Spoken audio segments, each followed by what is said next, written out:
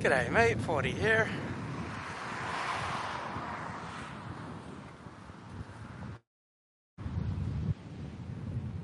Vouch nationalism comes to San Diego.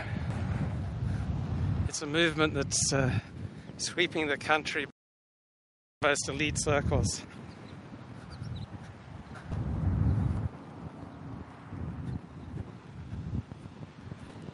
It's good to get out of LA. But in dealing with a little bit of anxiety, I think I probably operate with a fairly high level of anxiety, but I don't sit. And then when certain events come up, it just jumps out at me. So I bought something about a month ago and it didn't work. And so the guy I bought it from spent $150. He said, just mail it back to me. And just going to the post office gave me anxiety. I try to avoid the post office. But first time I packaged it up, tried to send it off, I figured it was about 6 ounces. I figured, I'll just put about $3 worth of postage on it. Got returned for insufficient postage. So now my anxiety is increasing. Now, one thing I do know about anxiety, the more I put off something that I need to do, the worse my anxiety gets. So I got back to the post office yesterday, and they've got this machine, right, where it essentially measures your package, it weighs your package, you put in where you want it to send, tells you how much postage you need. You can get the return receipt requested for just like $1.80 for the electronic return receipt requested. And so I managed to send off the package for about $10.80, but it wasn't a big deal. It wasn't like tremendously anxiety promoting. So my trip to the post office wasn't as bad as I feared. So I don't know much about anxiety. I do know that I operate with probably a normal amount of anxiety and that this generally doesn't serve me. So one thing I do know is that if I put off doing what needs to be done, the anxiety ramps up because I'm getting a dopamine reward for putting it off, for tiptoeing up to the edge of danger and then retreating. So don't know much about anxiety, do know that when there are things I need to tackle them. If I put them off, the anxiety is just going to build. So I think I've internalized the lockdown during COVID because it probably exacerbates some trends that I have towards more isolation than is good for me. So, gosh, that water looks good. Doesn't that look good? But I got an important appointment in about 40 minutes. I need to look my best, so maybe I won't go out into the ocean this morning.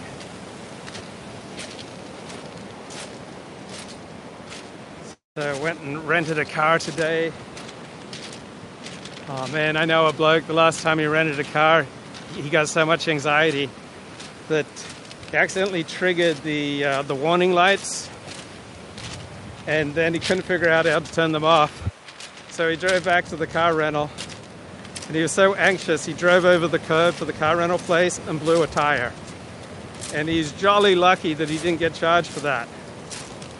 Now, I should get the rental insurance when you rent a car. It's like $20 a day for everything.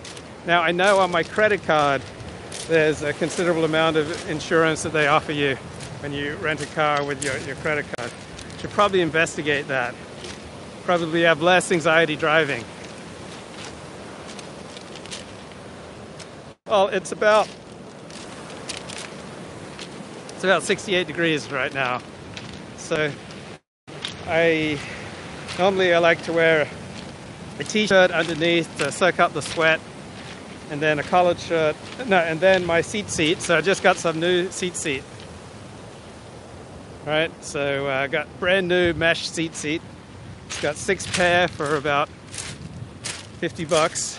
a mesh tzitzit. Those are the fringes that are commanded in the book of Vayikra, Leviticus.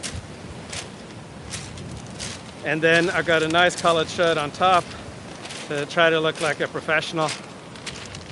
You know, I want to be a good representative for vouch nationalism. Here we find Hero Luke storming the Ricola beaches. Yeah, I'm storming the beaches to plant the flag for vouch nationalism. I hope I am not a contributor to sad anxiety. You don't aim to be just have as. No, you're not. The causes of my anxiety are entirely internal, right? They're entirely unhelpful mental patterns that I formed in childhood and in adulthood, in combination with probably some biological predispositions to too much alarm. But what's the best way to get at the root cause of anxiety? Because I've got money in the bank. So when I don't have money in the bank, I get terribly anxious about that. And that anxiety just bleeds over into everything. So I got money in the bank. I got health insurance. I got stable income. I'm getting my savings every month. So I'm sleeping well. I'm leaving my CPAP on every night. When I wake up, there are like these big CPAP strap creases on my face. Float, bro. So float. No. See, I think that's just palliating symptoms. You have to get to the underlying thinking, to the learned behaviors that give rise to the anxiety. So I can exhaust myself through exercise, right? And wow, that seems like a great solution to anxiety. But again, I think that's only palliating the symptoms, which has its uses. But how do we get down to root causes of high anxiety? Asking for a friend. So I'm sleeping well. I'm exercising about 5 to 10 miles a day with walking and biking, working out. I'm in good shape. I'm getting a good night's sleep, but still have way too high levels of anxiety at times. So what happens is I'm just kind of floating through the day, just gliding along through my day. Thinking is for the loopy ones. Anxiety lives in the body. Yes, but the brain also lives in the body. Thinking comes from the body. There's no body-mind dichotomy. The mind exists in the body. The brain is a bodily organ, right? You can't separate the body and the brain. The brain is in the body. So what goes on in the brain affects the body, and what goes on in the body affects the brain. So I want to get down to root causes of anxiety, which means probably I need to do some research. It's just, I just kind of ignore it, I think.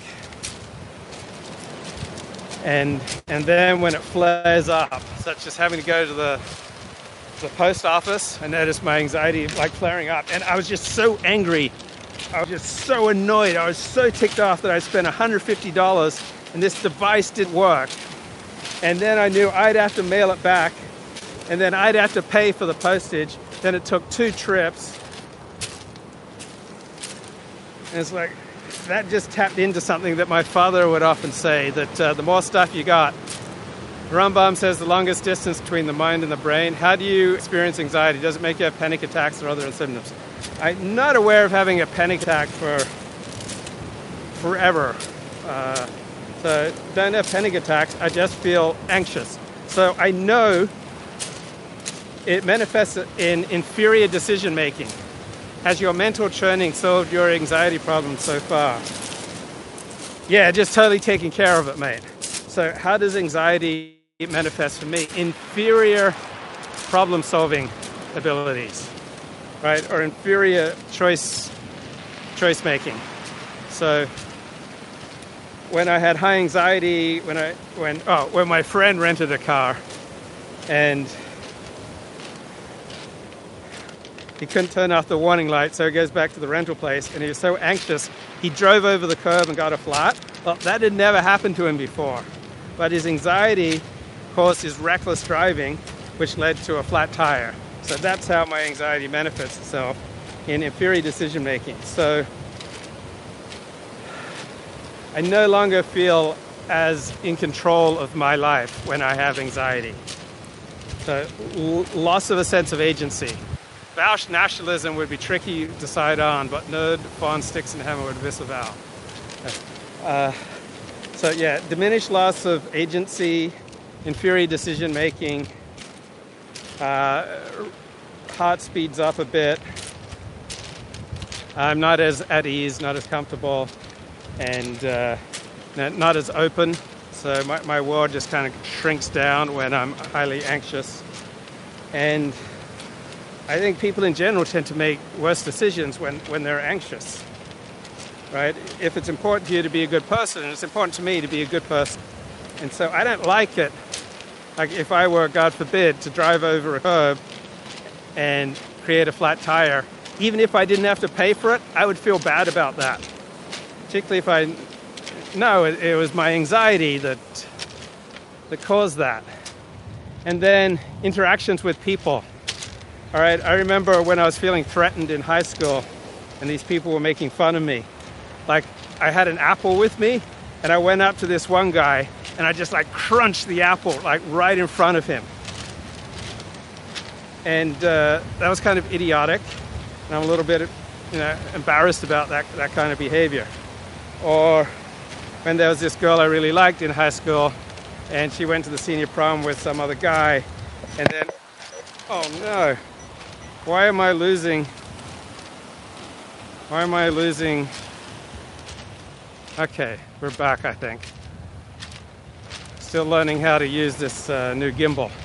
So there was this girl I really liked, and because I was anxious, I was like spreading rumors about her that she had massive sex with this guy. Say with me regarding anxiety: no panic attacks, just bad decision-making, irritability, desire to self-isolate. Yeah, that's what I experienced. The desire to self-isolate, bad decision-making. I get irritable and ticked off. I mean, think about my shows. Like, think about how I would yell at Dennis Dale if he didn't have his sound settings correct. Just start yelling at people? Come on, man. Like,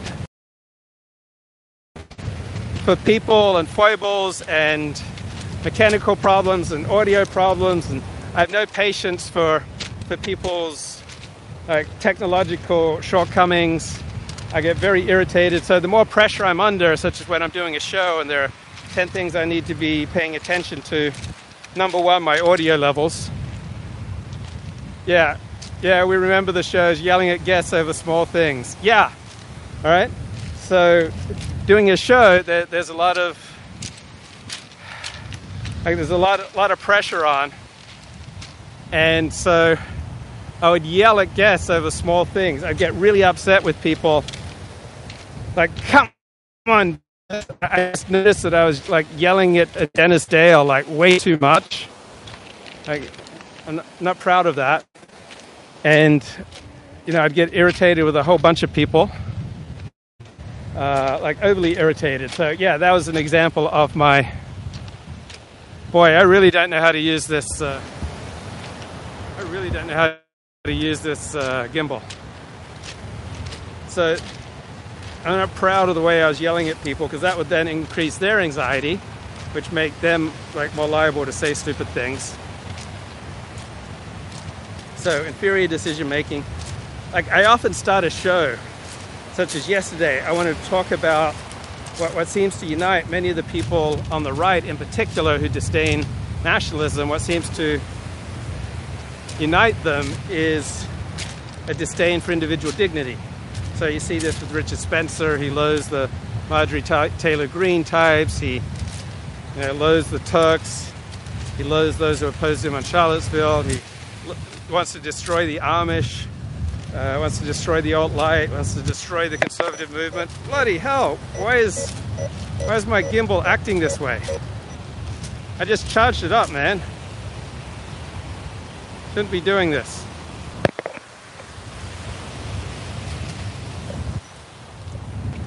Okay. So much to learn about this gimbal.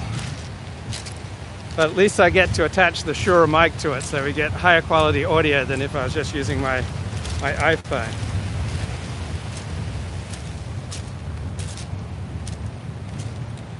So I love it when I encounter people who are at ease. Like they're high functioning, effective at life, and they're at ease. Like things start to go wrong and they don't spiral. So for me, often when things start to go wrong, there's often like a negative spiral that happens. So like one thing goes wrong, I get anxious about it. Then the more I'm anxious, the more other things tend to go wrong. Look out, ladies, the dating trope. Luke actually likes long walks on the beach. That's true. I actually like long walks on the beach. And like in work situations, like one thing would go wrong, and then the more and more anxious I would get, and then the more likely I would be to make mistakes and to yell at people. So I've noticed at work, 90% of the time, when I want to get angry with people, that doesn't really serve me. So I try to hold it. So occasionally it does serve you, all right, because if you can deal with something, just like take care of it right away, then yeah, it serves you. But if your anger doesn't enable you to take care of something right away, then it doesn't serve you. Bro, just lay down on those rocks. They will soothe your soul. Probably will, but I'm in a nice shirt and my nice jeans and got a nice meeting coming up. I think I may wait on that until later. See, my anxiety is pretty much gone now. Just came up when I had to go to the bloody post office. And then that made me realize there's that underlying issue. So spending a lot of time around other people, like particularly going to a dinner party where I'm not enjoying myself, that causes anxiety for me. So I usually try to bolt.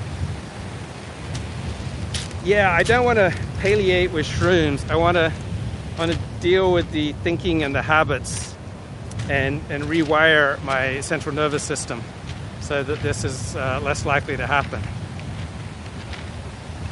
I don't think I've done a good job balancing my iPhone on this new gimbal. It doesn't exactly look straight to me. Live and learn. So sometimes what I'll do when I need to be at a social engagement, let's say I'm volunteering in some capacity, after about 3 or 4 hours, I'll probably isolate with a book for a while. Which comes first, the thoughts or the feelings? They often come together. They're often indistinguishable because thoughts create feelings and feelings create thoughts. Right? They're all operating from the same body. Thoughts, feelings, bodily reactions, they all roll together. So the more free your body is, the more free and easy your mind will be, and the more free and easy your emotions will be. The more free your emotions, the more free your body will be and your thinking will be. The more restrictive your body, the more restrictive your thinking and your emotions. Right? Trying to be free and easy in the world.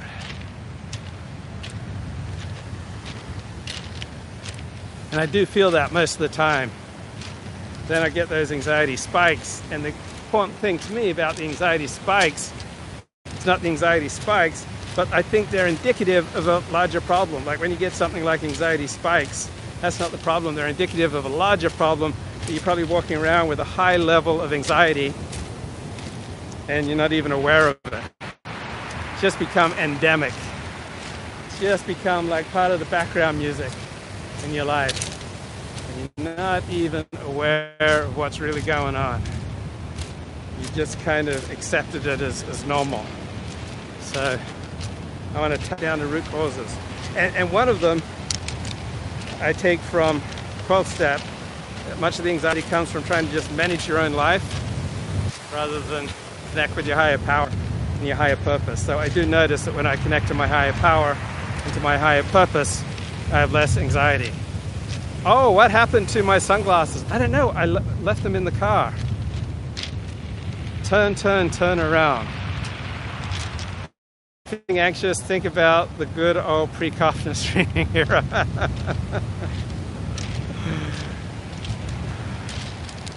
So I want to develop that thought more, that nationalism breeds a sense of dignity, dignity of the individual. I want to do more research on that. But is it Leah Greenfeld? He's a scholar of nationalism. And once people experience that feeling of dignity, they don't want to give it up. And I notice many opponents of nationalism, I'm not wearing sunblock because I'm only out here for 20 minutes or so, and I got places to go, people to see, things to do. But yeah, I do notice that with many of the opponents of nationalism is a tendency to have absolute disdain for their fellow citizens. So for Richard Spencer, it's the Amish, and it's the alt-right, and it's the conservative movement, and it's for Kenneth Brown, aka Deep Left Joe Call, for those who don't share his metaphysical certitudes. And I know we all have various identities, but I think it should be important to have if you're an American, to have a strong American identity. And I think it's in America's interest and in the best interest of Americans that it should be socially frowned upon to put any other identity ahead and above your American identity. So that's the advantage of nationalism, is that it connects you to your fellow citizens. Like, we're all in this United States of America. Right? We're all citizens. We have to live and work and love and walk on the beach together. And we share things in common. Right? We have shared interests. So it should be socially unacceptable, for example, to put your Jewish identity ahead of your American identity. Say, oh, you're voting because of Israel. That's your primary reason why you're voting, right? Or if you're black, to put your black identity ahead of being an American. Or if you're gay, your gay identity. Or if you're a Christian, you're voting on Christian principles. America has a cultural problem due to not having a long history. Well, we used to be doing really well. Really, prior to the 1960s, there was much more of a shared American identity. Now, America's never had the cohesiveness, the social capital, and the social trust of an Australia or an England or a France or a Germany. But we were doing pretty well. So I think with the rise of American nationalism, it should serve as a uniting force among Americans with many different identities: racial, religious, sexual, cultural. And that's the good thing about nationalism. An Amish movie star for the hills. Yeah. And so there's nothing inherent in being an American that should discourage one from also being a Christian or pursuing one's Jewish or Muslim or cultural identity. But for a healthy America, I think public displays of putting other identities ahead of your American identity should be frowned upon. Now, I have no doubt that many strongly identifying in-group members, whether Jewish or Christian, hasn't civic nationalism proven to be a failure? Well, there's certainly some problems with it, but there are also a lot of strong points to it. America is the most powerful nation on earth. Billions of people want to move here. It offers unparalleled freedom and prosperity. I think there are a lot of good things in civic nationalism. Now, civic nationalism doesn't have to be your only sense of identity. Like, people may well have ethnic identities in addition to that, and religious identities, and cultural identities in addition to that. So having some civic nationalism, or having that is the social value for Americans, I think that's a pretty healthy way to go.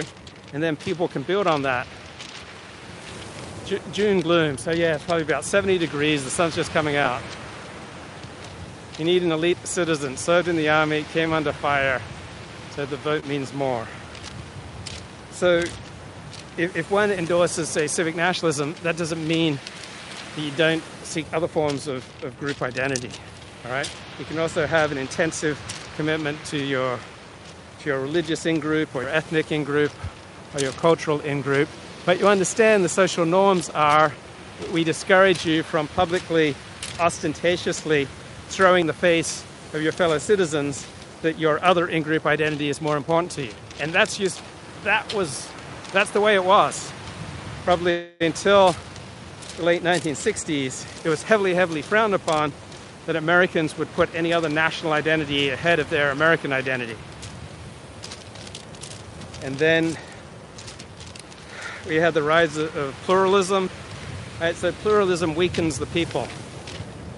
This would have to come from our elites, and the only time our elites try to increase patriotism is when they want to bomb another country. I'm not sure our elites have been driving us bombing other countries, only certain portions of our elites. So doctors, generally speaking, will have more practical in common with other doctors around the world than with their fellow citizens.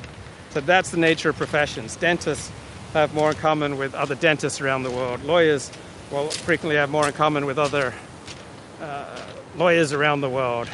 Professors of history, professors of sociology.